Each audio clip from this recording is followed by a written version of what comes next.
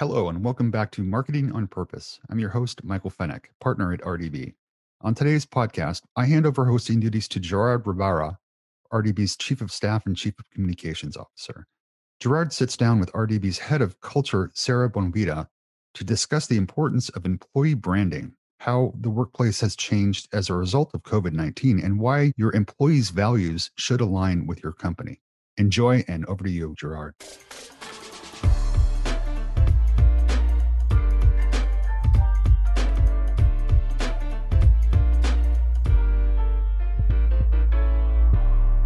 Hi, welcome to RDB's Marketing on Purpose. My name is Gerard Ribara, Head of Communications at RDB.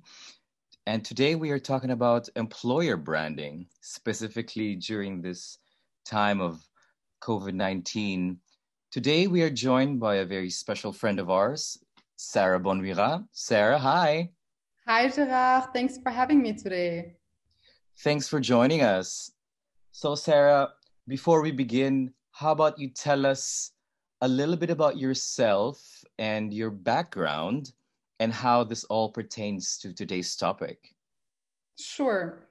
So my background lies in sociology and in performance psychology, where the former sociology is focusing on human behavior related to its social context. So, for instance, people at the workplace, how their behavior is related to certain other causes that we're trying to understand. And second, the latter, performance psychology, is kind of a subdivision of psychology, mostly sports psychology, and examines the psychological factors which are influencing optimal human performance. And so that's what I'm also doing now at RDB, where I'm kind of combining all my expertise as the head of culture. And I'm refining existing skills of our people and developing new ones while looking to create an overall work culture which truly reflects our company's values. And this is also where employer branding comes in. And yeah, so here I am, ready to talk about the importance of employer branding today. All right, let's get started. So I'm guessing for those who don't know, I guess that goes into the HR area. You talked about employer branding and performance enhancement for the employees. Now, how do those two correlate, HR and employer branding specifically, in your opinion? Yeah, that's a good question. From my experience, it's also kind of an issue because employer branding is often seen as a unique HR matter, which makes it less powerful than it could be. So what I did as head of culture is to really join forces with other perspectives, with management, with account managers, with designers, copywriters, every department that we have. Because as head of culture, as you can guess, I'm kind of the ears and eyes of the organization, and I consult employees with workplace issues. So what I see is that for effective and powerful employer branding, we need to start with our employees. We need to listen to what employees are saying and what employees think our actual employer brand is. And it's really interesting because you joined the organization right during the beginning of lockdown here in Austria. And I think you have a very unique perspective on that matter, because now we're how many months into the pandemic? What have you seen, or how do you assess the work environment has changed during these 6-7 months? Yeah. Well, I think a lot happened, and we're we're in a crisis, and I would say we are also in a trial and error phase. Yeah, I came in on the first day of lockdown. I met the whole team via Hangout calls and Zoom meetings, and by working remotely from home. So I got a very special perspective on it. On one hand, we get offered a new way of working, leaves us to be more flexible, saves us a lot of time by not going to the office, waking up, going straight to the desk and starting your day at work. But at the same time, I could see how the crisis and also the situation by working from home affects our mental health. It is way more draining for our employees. It is hard to draw lines between work and private life. So you're missing social contact. You're on your own at home. You have calls maybe the whole day. You need to focus a lot on your discipline to really draw the healthy line between work and your private life. And on the other hand, we have the big topic of trust, which goes from two directions: trust from the company to trust the employees to still do a good job and to schedule their work as they want, probably. And from the other direction, employees need to trust their employers. They need to trust their leadership. They need to try to take it day by day. They don't know what's going to happen next. And that is very challenging at the moment. And you talked about trust between employer and employee, and you were talking about the employee a lot and what the employee needs and requires. But in this situation, as the employer, where can the organization come in this kind of setting, in this context of our next/new normal with COVID? What I think is that, and what I meant by that, is that this time can also be very hard in terms of leadership, as people evaluate every kind of action step of their leaders in a way which they probably didn't before. But manager are also just human beings. It's a new situation for everyone. They're gonna make mistakes as well, probably. So the one thing I would say employees need right now is transparency, sharing concerns in a healthy manner, sharing next action steps, sharing from the organizational perspectives how we cope with this crisis. And do you see that there are any benefits that you can take away from that, given the situation? For example, to attract, retain employees, any positives from that aspect? Yeah, sure, definitely. What I really like is that there is a way more holistic human experience now. So we see people much more as human beings than just workforces. So you might see your boss at home and probably children walking around or someone coming in. You might see each other in complete different clothes than usual. Like you address each other as human beings who have their personal life as well. And I think that is a very good thing. And second, what I appreciate is that we have to focus on this work flexibility. So people working remotely means that it offers them to manage their work following their personal needs. And before, in especially 9-to-5 jobs, this was not possible like that. So now people can wake up and they can be like, okay, now it's 7 a.m. and I can start working and I have a lot of energy, and then I'm going to do a break at 3 and then I'm going to start again. And I think this is something new, which is a very positive outcome, that people learn to work following their energy and capacities and not from what a company or organizational structure says. You're right. We've definitely seen the rise on the flexibility of working conditions, and we've seen more and more organizations slowly realizing that this is actually a working setup, something that they can get on board with. Do you see this becoming more of a permanent fixture in the workplace in the future, or is this something you think that's just a now thing, dealing with the crisis and we have to mobilize with what we have at the moment? This is probably a question which many of us are asking ourselves. I think that in the future, definitely flexible working is going to be a major thing.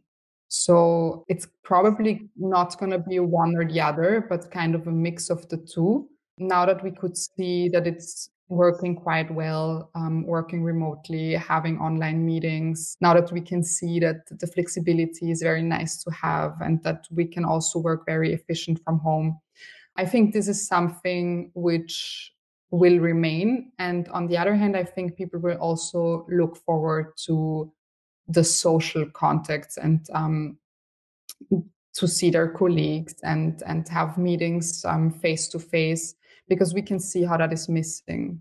And do you think that apart from the social aspect, are there other, let's say, challenges that might come up from this setup? Yeah, definitely. We can already see the big challenge with lack of motivation. It is hard to keep your employees motivated these days. People are human beings who are attached to routines, and we're especially social beings. And that is why I think it's very important to focus on adding purpose to your organizational culture. So people think more and more about the why of their daily actions. So due to the fact that we cannot plan ahead, we don't have this clear career paths, we don't know where the future brings us, we don't know where we're working to, like in what direction. So as employer, or especially as head of culture, HR departments, and all employee focused departments, I think one major challenge is to help our employees to see that their daily action matter, so that what they do today is the future of our business. So we need to figure out what their values are, what their purpose is in their daily work life, and then align these with our higher values of the company so that they will be engaged. Because if we want to try to keep our employees motivated, we need to keep them engaged. And that can be challenging to find like this new innovative ways to offer great work conditions and connections to that, and also to focus on helping our employees to learn and develop new skills, even though that we don't know where it goes. And so do you think this is the future of employer branding? Is it Yeah. the trajectory that we are heading towards? Well, I think the future of employer branding or our employees, it's to focus on what our employees communicate and what they are telling us. So to let them speak. And our employee story is not your company. It's not the story of what people do at your company. It's why they do it. And that's where purpose comes in. And that's why we need to focus on adding purpose to our employer branding. So to align the why of our employees with the why of the company. This is one thing. The other thing is that for future employer branding in terms of recruitment, the trend goes a lot to other platforms than such as Instagram, Facebook, yes, LinkedIn, but more like away from the standard career platforms. So people trust other people more than what organization says on their platform about their employer brand. We would ask people, what did you hear about that company? How is it to work there? So that is why we have platforms such as Glassdoor, where employees can give their review about employers and so on. And we really need to play with that to show authentic employer branding. And do you think this is already a global trend that we'll see in the future, or is this something more like a Western idea? Because as you know, we have an office in the APAC region right now, and if that's a welcome idea already in I guess several markets, or do you see a slower adaptation of that into other markets? How do you see it? I would definitely say it's a global trend and already has been, because from what I could see also in HR departments, the focus is a lot on providing employees experience to the outside world. So running videos or days of a designer on Instagram stories. So really sharing insights of the culture that a future employee can expect. So if you're looking for a job, you're definitely looking to get these insights to imagine what a typical workday would look like. What are the values? What are people wearing at work? How's the atmosphere? And in order to sense that, you need to provide future talents with a sense of the culture they would probably belong to. And do you think that is now? I know that's a very started with the millennials, working for a place, not necessarily just for the paycheck, but more for the culture of the company and the purpose of the company and what it stands for. Do you think that's keep going, and will that are all companies ready for it, not just the big Fortune 500s with the giant HR teams, that can execute it? How do you see this working for like smaller and medium businesses? I wouldn't say that the size for authentic and purposeful employer branding matters. I think it's more the perspective that you don't focus too much on the external employer branding, but on the internal employer branding. So start inside and it will go automatically to the outside world. What I mean by that is to address employer branding from a more human perspective and not especially marketing perspective. It's about showing the world the culture that you create within your walls, and you don't need a lot to do that. So you can start with small or large things, but small things are simple things like foster a culture where you can let your employees speak. It's about the communication and conversation. So as head of culture, I try to really promote feedback cycles, open communication, honesty. Everything that our employees are telling us is important and important for our employer brand. And other things are what we already mentioned, to align the values of our employees with the values of the company and not the other way around. We need to help to find the meaning in what our employees do. And that is a simple thing. So we, for example, integrate this in our job descriptions. We ask our employees, what is your own purpose? What is your mission in life? Why are you here? What is it that you do? Because those are the important things. And that is what makes a culture authentic and real. And do you think, with the context of the pandemic at the moment with COVID-19, how do we sort of improve our employer branding? What are maybe tips? Do you have any tips where we can combine those two now that we have such a complex working environment? Where can employer branding come in, or how can it help?